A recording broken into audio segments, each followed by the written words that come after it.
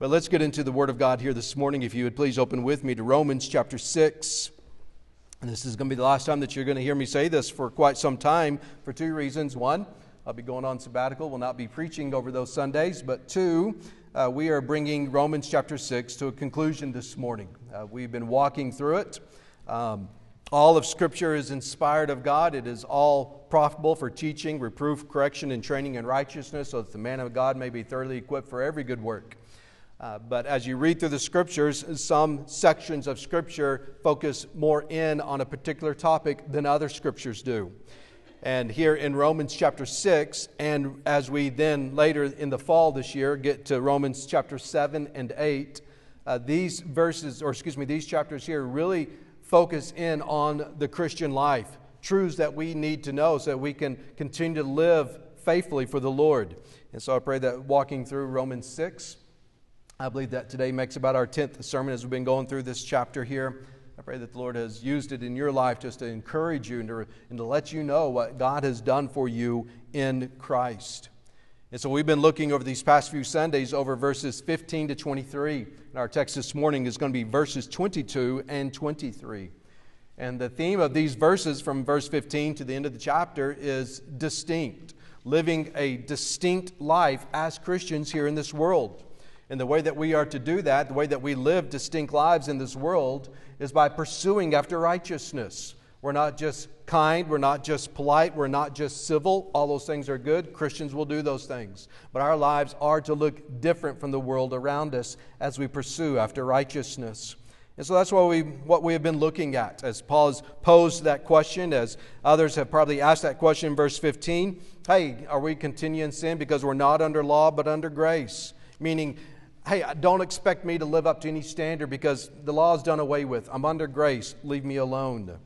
And Paul says, absolutely not. And so we've been walking through this text here. We've seen in verse 16 the foundation to live a distinct life. And that foundation is that God has done for us what He's called us to do. And that's the reality as well. He has called us to live distinctly, to live righteously.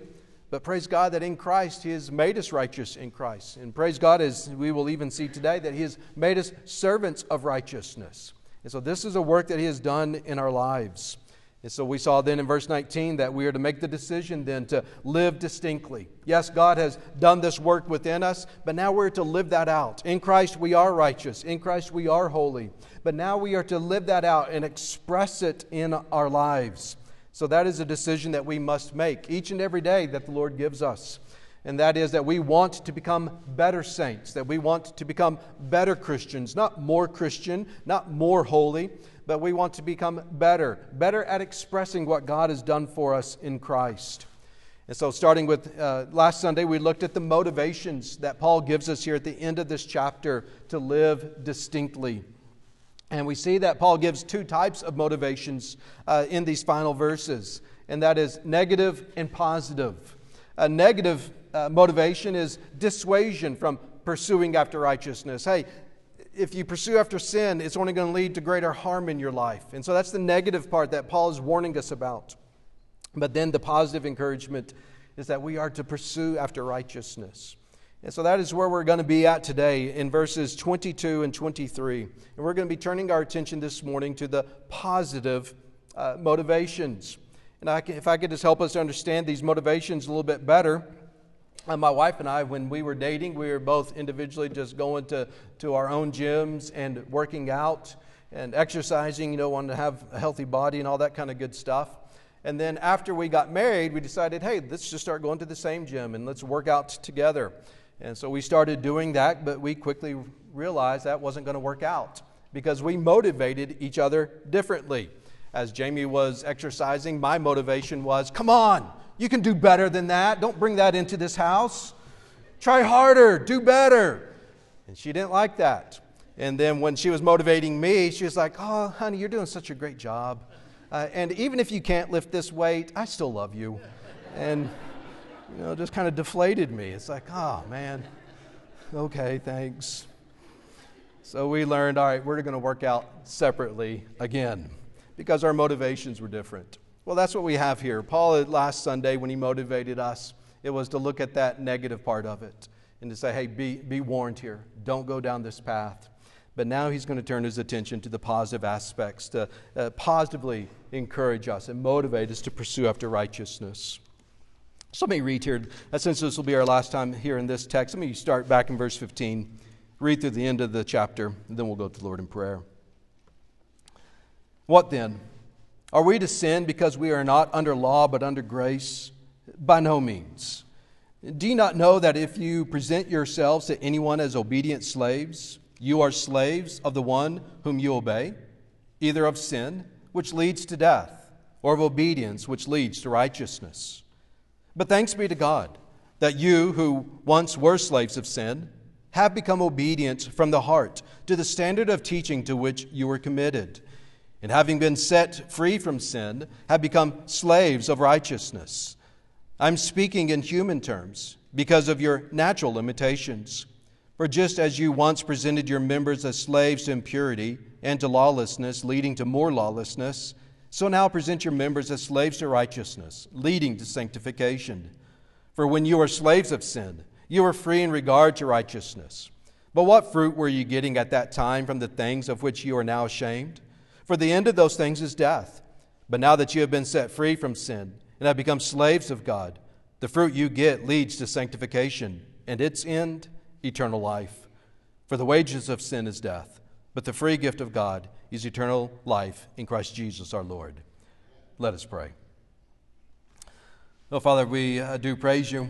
We thank you for the time that we have had here this morning so far to be able to celebrate in the lives of those who have reached a milestone in their lives of graduation. Just do pray, God, that you would watch over those, that you would lead them in the future. And Father, to be able to lift up our voices in praise to you. Thank you for voices. Thank you for the ability to sing, the ability to play instruments. And so that we might sing out our praises to join in with the angels and the saints in heaven who are gathered around your throne now and singing out praises to you. And Father, now as we come to this time of hearing you from your word, Father, I pray that you would, by your Spirit, lead us in the truth that is found here. Oh God, that we would see these motivations that you have given to us to pursue after righteousness. Thank you for what you have done for us in Christ. And Father, I pray that by your Spirit that we would be enabled to live this out so that our lives would be lives that bring glory to you in all that we do. We ask these things in your Son's name. Amen. And so again, last Sunday we looked at the negative fruit, the negative motivation. That was the fruit of sin. And there, to motivate Christians to live distinctly, Paul called to mind the fruit of sin. He reminded us of the bitter taste of sin's fruit. He reminded us of the shameful feeling of sin's actions. And then at the end, he reminded us of sin's fruit and how deadly it is, that it leads only to death. But now in verse 22, he is going to turn his attention again to the positive motivation, to the fruit of holiness. And so here we're going to see four positive motivations that Paul gives us, that God gives us to pursue after righteousness, to live distinctly. And so we see the first of those here at the beginning of verse 22, when he says, "But now that you have been set free from sin." And so the first motivation is that live distinctly because you are free from sin. Now, I'm not going to belabor this point because this freedom from sin has been a regular thread, a regular thought for Paul throughout this chapter 6. But let me just make 2 points here, 2 things quickly. First of those is that this freedom from sin is freedom from the power of sin. We have seen this over the past several weeks as we have walked through this chapter. And this freedom from the power of sin, this took place at conversion. It took place at conversion for Christians. If you're here today and you have placed your faith in Jesus Christ, whenever that was for you, be it recently, be it decades ago, God freed you from the power of sin. And upon faith in Christ, the Holy Spirit united you to Christ. In fact, just look real quick back at Romans chapter 6, verses 5 and then 7. so that we're reminded of this. In verse 5 it says, "For if we have been united with Him," referring to Christ, "if we've been united with Him in a death like His, we shall certainly be united with Him in a resurrection like His." And then look at verse 7. "For one who has died has been set free from sin."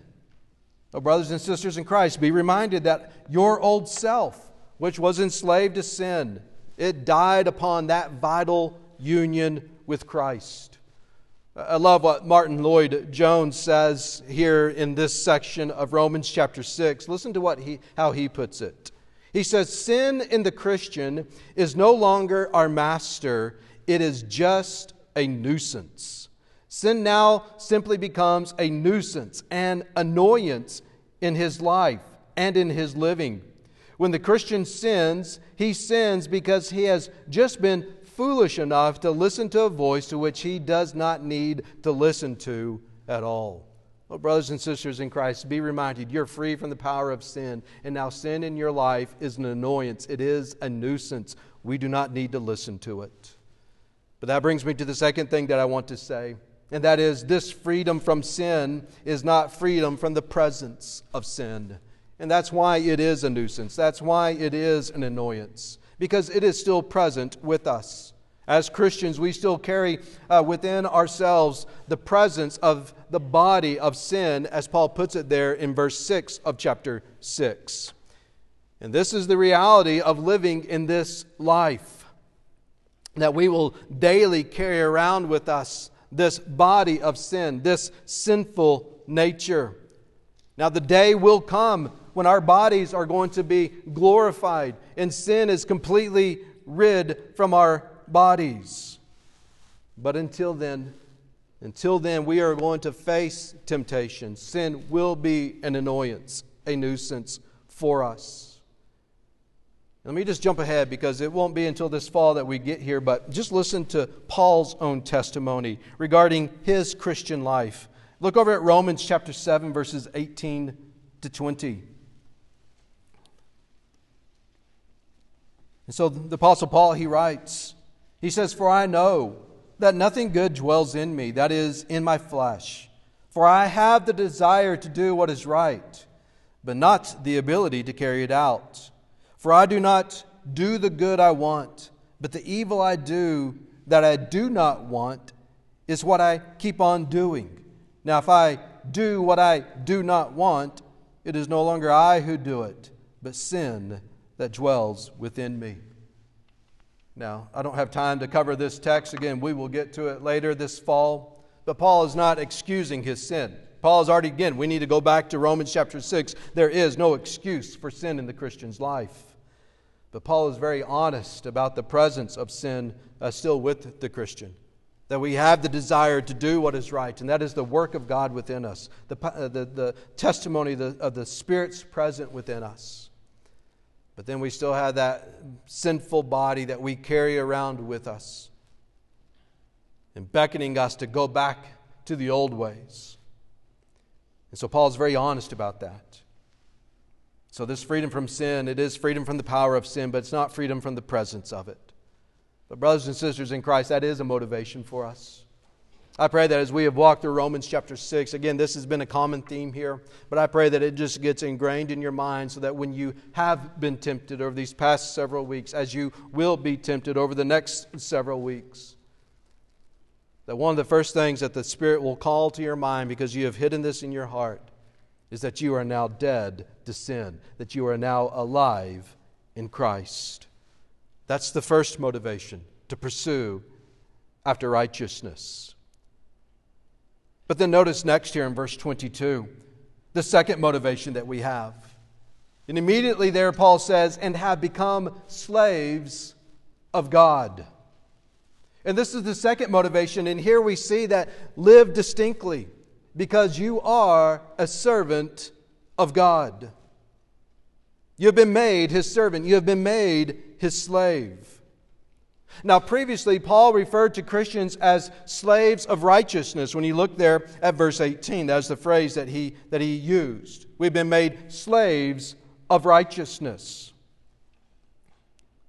And that reference there in verse 18 is to what Christians are servants of? Righteousness. But here in verse 22, when Paul says you are now slaves of God, you've been, in fact, a better way to put this for the Greek text is you have been enslaved to God. This has been done to you. And here this reference is to whom Christians are servants. Now the meaning is the same there from verse 18, that we've been enslaved to righteousness and enslaved to God. The meaning is the same. But here in verse 22, it is so much more personal, it's so much more relational, reminding us to whom we are servants. Now, a couple of Sundays ago, I said that God made us slaves, not by force, but by grace. And I said that God does not sell us to the highest bidder, but He has purchased us at the highest cost. And God does not put us in a shack to live, but He has brought us into His house. Well, this is the God that we've been enslaved to, that we have been made servants of. Now, a popular TV movie genre in my house is British shows that depict England from about the 16th century up until about the 19th century. So from like the 1500s to the 1800s, early 1900s. I don't know what you watch in your house. This tends to be what we gravitate towards. And one aspect of those shows depicting that particular time in England's history, one of the aspects of that time is estates, big houses, big mansions, which there are servants within it. And those servants, they serve the family and they serve the estate. Now, one popular PBS masterpiece series, I probably don't even have to mention it, you probably know what it is, but the Downton Abbey series. It depicted that life for us from the end of the 1800s going into the early 1900s. And what's so interesting about that particular series is that it covers that transitional period in England's history. At the end of the 1800s, you did begin to see these great estates beginning to crumble. Money was beginning to go from the nobles, from the rich, and just kind of being spread out. And that system of having nobles and servants had run its course. But it had entered into the 1900s for some of these estates. And so it depicts this transition that's going on. And one of the characters in this series is a man named Mr. Carson. And Mr. Carson had been a servant pretty much his whole life. And he had served a particular family, the Crowley family, for most of his servanthood. And Mr. Crowley had risen to the ranks of being the butler, head of the estate, basically, over the servants. Mr. Carson oversees the servants, and he personally served the lord of the estate, or of the manor, who was Mr. Crowley. Now, other servants in that house, they're discontent with their position. They're ashamed of being called servants. They want to go out and leave the estate and take on other jobs. But Mr. Carson stands out because he does not consider it a shame to be a servant. He doesn't consider it a shame to be a servant in this great estate. But rather, Mr. Carson, he really esteemed it an honor to serve such a grand estate as that of Downton Abbey, and to serve its lord, Mr. Crowley. Now, brothers and sisters in Christ, it is no shame for us to be called slaves of God. That is not a term, that is not a distinction that is used of Christians to put them down, to put them in their place. But brothers and sisters in Christ, there is no greater honor that could be bestowed upon us than to be called servants of Christ. And we serve in the greatest of estates, and that is the kingdom of God. And we serve the most noblest of lords, and that is the Lord Jesus Christ. And so, brothers and sisters in Christ, here when you are told that you have been enslaved to God, this is what God did to you at your conversion. Again, whenever that day was for you, yes, you were freed from sin, but you were then immediately enslaved to God. But what greater honor could you receive than to serve Him, to serve in His kingdom? Oh, what motivation that is for us to live distinctly in this life, to show that we do have a great King, a noble King. And so we pursue after Him each and every day. But then Paul gives us here a third motivation. And there also in verse 22, he says, the fruit you get leads to sanctification. And here the third motivation is that we are to live distinctly because we are being sanctified. This is what God is currently doing in your life as a Christian, in my life as a Christian. Now, I love what Paul is doing here because as we saw last Sunday, Paul used the fruit to talk about the fruit of sin and what it would bear in our lives and just how bitter it was and how deadly it is. But now he turns our attention to godly fruit, sanctified fruit. Now, just by way of reminder, sanctification, as it's used here in the text, sanctification is growth in holiness. It's not being more holy, but it is living more holy. And that is something that we must realize as Christians. We are holy in Christ, but we can live more holy in our lives each day. And here in this text here, in this verse that we're looking at in verse 22, this clause here, this clause of the fruit you get leads to sanctification, it is really dependent and related to the previous two clauses that we have just looked at. In fact, we might translate the beginning of verse 22 here this way. We could put it this way: because you have been freed from sin and because you have been enslaved to God, you are bearing fruit that leads to sanctification. Oh, what we're being told here in the Word of God is that freedom from sin and slavery to God are the causes that lead to the effect of producing fruit, of producing godly fruit. Now, the reason that this happens is that the Christian, as I pointed us back to just a moment ago, is that the Christian has been united with Christ. In fact, if you just look one more time at verse 5 of chapter 6, when he says, "For if we have been united with Him." If we've been united with Him.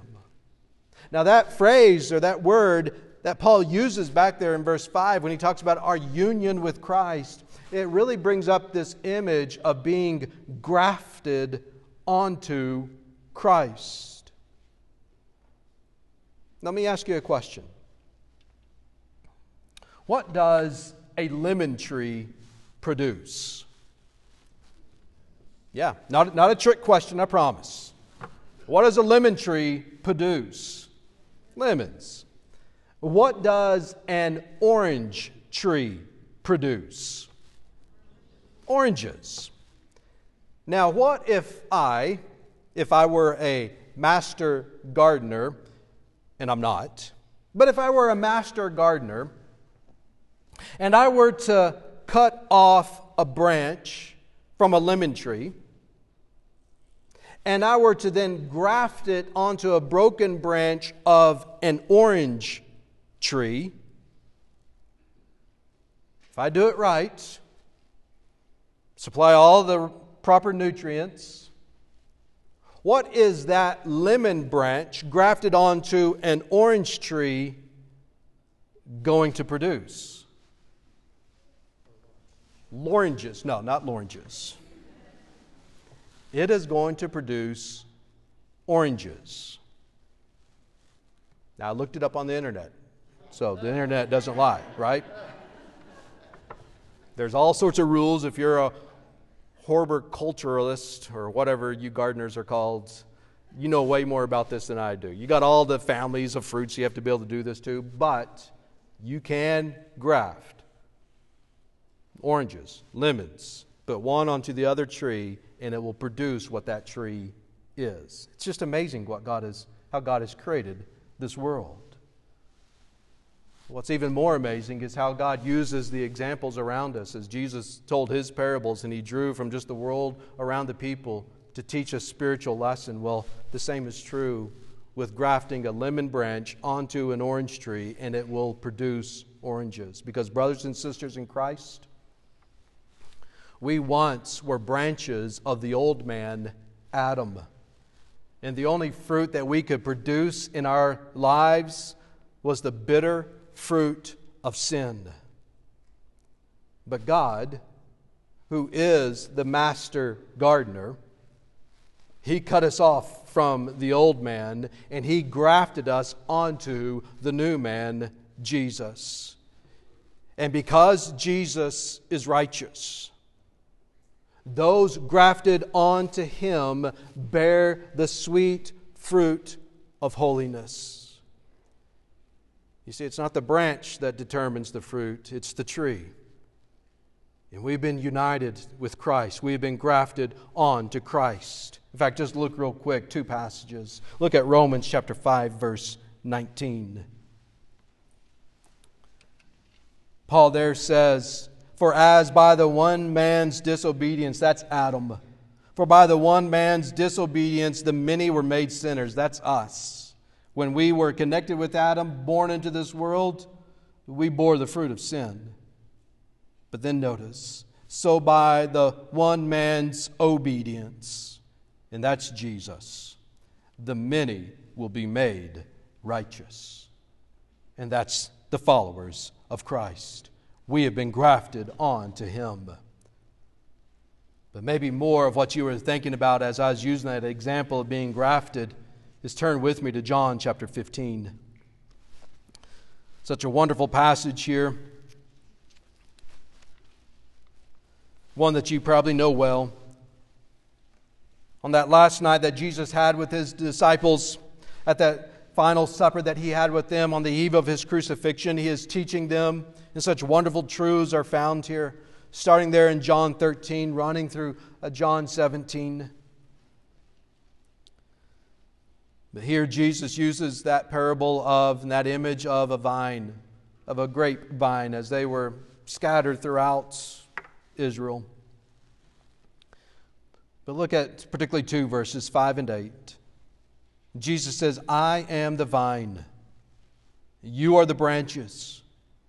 Whoever abides in me and I in him, he it is that bears much fruit. For apart from me, you can do nothing." Then look down at verse 8. "By this my Father is glorified, that you bear much fruit, and so prove to be my disciples."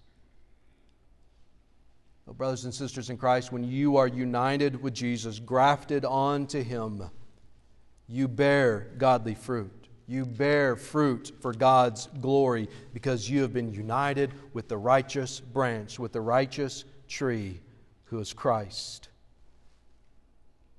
Now, there is no doubt that we will go through times of bearing less godly fruit and at times more godly fruit. But I want you to remember Philippians chapter 2, verses 12 and 13. You don't need to turn there. But there in those 2 verses, we are told that we are to work out our salvation with fear and trembling. That is, we are to live out our salvation, is what Paul is telling us. That's verse 12. And we are to work out our salvation, live out our salvation grow in holiness and living out holiness and godliness in our lives. And the reason we are to do it and the reason we can do it is because of verse 13. Because God is at work within you. As one who's been united to Christ, God is at work within you both to will and to do for His good pleasure. Oh, that is what God's doing in your life, brothers and sisters in Christ. The desire that you have for obedience, to live for His glory, that doesn't come about within you because you're such a good person. No, that is what God's doing in you. And the power that you have to do it, yes, we are responsible to do it. But it is God who is working in you to do it. The desire, the power, that is sanctification. That is what God is doing within us. And if I could just keep that image of a fruit tree in our minds, we need to provide the necessary elements to help the tree grow and produce fruit. We've already been grafted onto Christ. We have all that we need, and God is going to accomplish this, but we still have a responsibility. And if you do have a garden in your backyard of whatever type it may be, flower, fruit, vegetable, I know there's times that you go out and you just observe it. You look at it and you're looking for signs of disease, signs of insects eating at it. You have examination of your garden. And when you see that something is wrong, you tend to it. Well, brothers and sisters in Christ, we ought to examine our lives. We ought to examine our lives to see what fruit we are bearing. Do we see the godly fruit being born in our lives that bring glory to God? Or does our branch seem a little bit fruitless for the moment? Not bearing as much as it once did, and then we need to stop and say, well, why is that? Well, it's not because God has stopped working in you. It's not because He has stopped giving you the desire. It's not because He has stopped giving you the power. But it might be because we've been resisting it. Not giving ourselves to the things that are needed. And just as trees and gardens need water and need nutrients, need sunlight, oh, brothers and sisters in Christ, we need prayer, we need Bible reading, we need involvement in church, we need godly friends, we need to be dependent upon the Holy Spirit. When we neglect any of these, we're withholding what is needed for us to bear that fruit. So Paul here, he's motivating us. He's motivating us because he's saying God is sanctifying you. God is doing this work within you. Give yourself to it. But then we come to the last motivation. And it's found here at the end of the verse 22. And notice here what he says, and its end, eternal life. And the final motivation is this: live distinctly, because its end is life.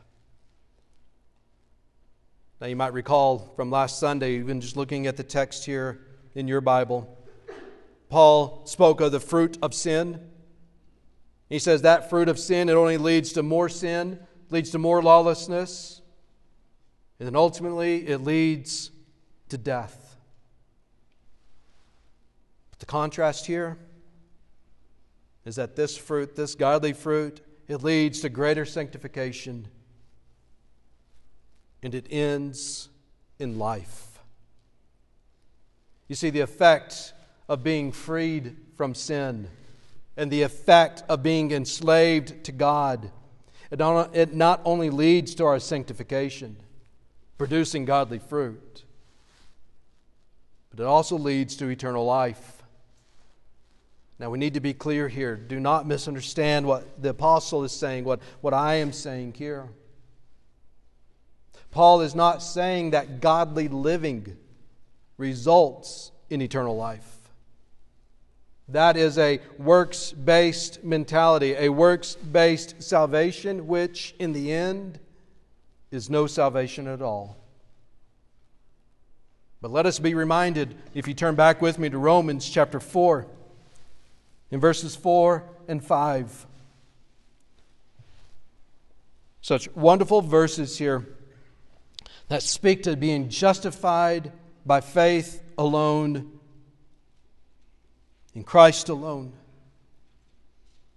And you see there in verse 4 of chapter 4, it says, "Now to the one who works," that is, to the one who is living, who's trying to live according to God's law, the one who's trying to be a good person, to the one who works, his wages are not counted as a gift, but as his due. And to the one who does not work, but believes in Him who justifies the ungodly, his faith is counted as righteousness.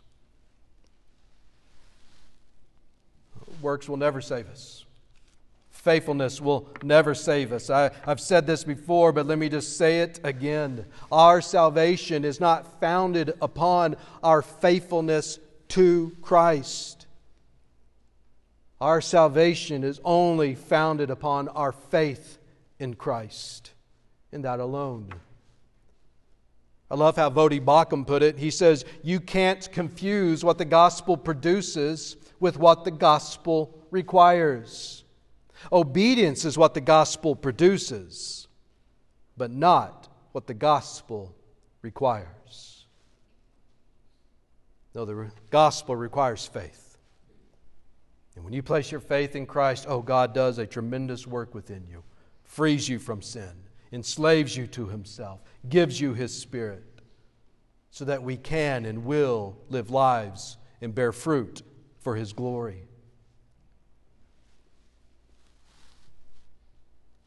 No, what we must realize is that the Word of God is telling us that those who bear godly fruit are those who have eternal life. Those who are bearing godly fruit, not just being nice and polite and civil, again, all good things, but bearing godly fruit according to the Word of God. It is that person who shows they have eternal life. And just to help us to understand this, let me just give us 3 quick terms here. The first is justification. We've seen this word come up in Paul's letter. I've used it before, I defined it before, but let me just define it one more time. Justification. Justification is the work of God's grace alone. That upon faith alone, in Christ alone, God declares the sinner righteous and forgiven.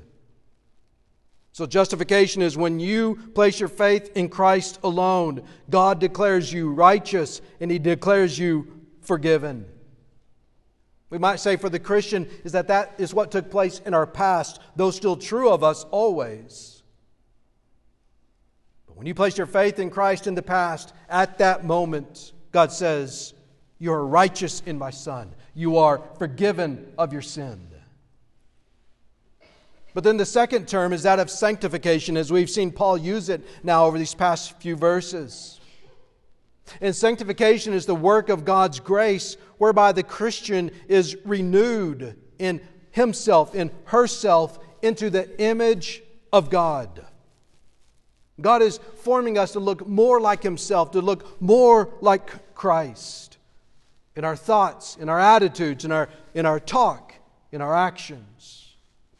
And in this sanctification, we are enabled more and more to die to sin and to live unto righteousness. It continues from the moment that you are saved until the moment that you die, or until the moment that Christ returns. So our sanctification, it is what's presently true of us, what is happening now. But then glorification, this third term. Glorification is the completion of what God began when He saved us, when He regenerated us. And mainly what that means is that our moral and spiritual reconstitution, or that we are morally and spiritually reconstituted so that we perfectly and permanently are conformed to Christ. Oh, that is the day that we long for. When our bodies are raised up, no more with sin, but with a heart that always wants to do the will of God. Oh, that's our glorification. And we can look at that as our future. Our past, our present, our future. Now, I walk through those three terms for this reason, is that Paul connects these three terms. The Word of God connects these three terms together. Look with me over at Romans chapter 8, which one day, Lord willing, we will reach. But Romans chapter 8, verses 29 and 30. Oh, I can't wait to get to chapter 8. But we're not going to jump past chapter 7 because I can't wait to get there either. But Romans chapter 8, verses 29 and 30. Listen to this. For those whom He, this is God the Father, for those whom He foreknew, He also predestined to become conformed to the image of His Son. Well, that's our sanctification. This is the reason why God has saved us. To look more like His Son, to grow us into the likeness of His Son here in this world. So to be conformed to the image of His Son in order that He might be the firstborn among many brothers. That refers to Christ. And then verse 30. And those whom He predestined, He also called. And those whom He called, He also justified. And those whom He justified, He also glorified. Well, brothers and sisters in Christ, what we see here in these two verses, and you'll begin to see it in other places of the Scripture, is that our justification, sanctification, and glorification, they are always linked together and they can never be separated. To have one is to have them all. To not have one is to not have any of them. You see, our justification is the guarantee of our glorification. If you ever wonder, God, will you glorify me on that day when Christ returns? God is going to say yes, because I have already justified you. And our glorification, it is the result of our justification on that day in glory. I don't know if we're going to be able to look back, but we might be able to look back and just to praise God, to say, God, thank you for taking a sinner and saving me. And our justification, it is the cause of our sanctification. If you wonder, God, are you going to work within me to look more like your Son in this life? And God is going to answer yes, because I have already justified you. And so our sanctification, it is the effect of our justification. You are growing in Christ because you've been grafted onto Him. And our sanctification, it is the expression of our glorification. We know that one day we're going to permanently look like Christ.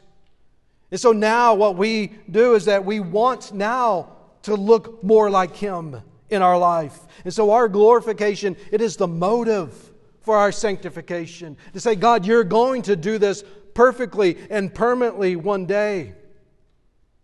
And so God, now, today, continue that work.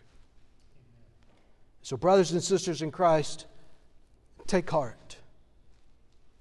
Take heart, because when God saved you, whenever that was for you, in that moment when God saved you, He put into motion your sanctification and He sealed your glorification. And the reason why is because it's all because of Christ. We are justified through Christ. We are sanctified in Christ. And we will be glorified by Christ. And so, brothers and sisters in Christ, look to Christ always. And I say that because as we've been walking through Romans 6, I know it's probably been stirring up some things with you. Like you just look at your life and like, oh man, I'm just kind of pathetic. Man, I'm still struggling with sin, with temptation of sin. Again, we'll get to Romans 7 here in this fall. But I know we can look at our lives and it just seems like we continue to see sin in our lives.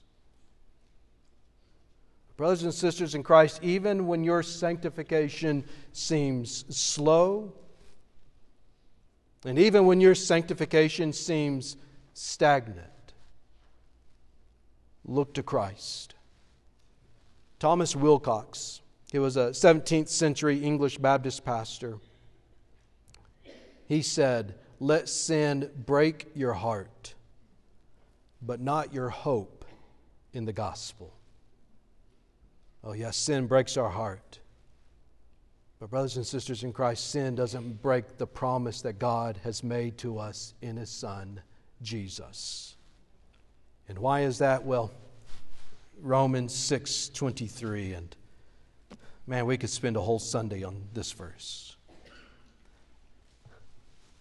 But Romans 6:23, what a way to wrap up this section that Paul's been dealing with when he says, "For the wages of sin is death." Wages is what you deserve.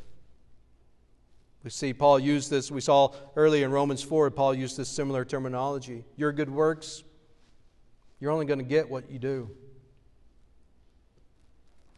And the wages for your sin, it's eternal death, eternal damnation. And brothers and sisters in Christ, that was us on one day. On that day of judgment, without Christ, we would have stood before God and pleaded for however good we think we were. And God will say, "I'm going to give you what you deserve, since that is what you're begging for. And what you deserve is judgment eternally." But then he says, "But the free gift of God."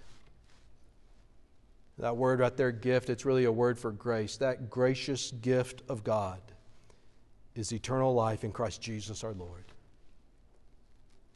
You see, our sin doesn't break the promise of God because He has given us a gift. And we all know that with fathers here on earth, good fathers here on earth, when they give something to their children, even when their children have disobeyed, they don't take those gifts away. And especially our Heavenly Father will not. Oh, we have been saved by the grace of God. And what greater motivation to pursue after righteousness, what greater motivation to live distinctly in this life than what God has done for us in Jesus. Let us pray.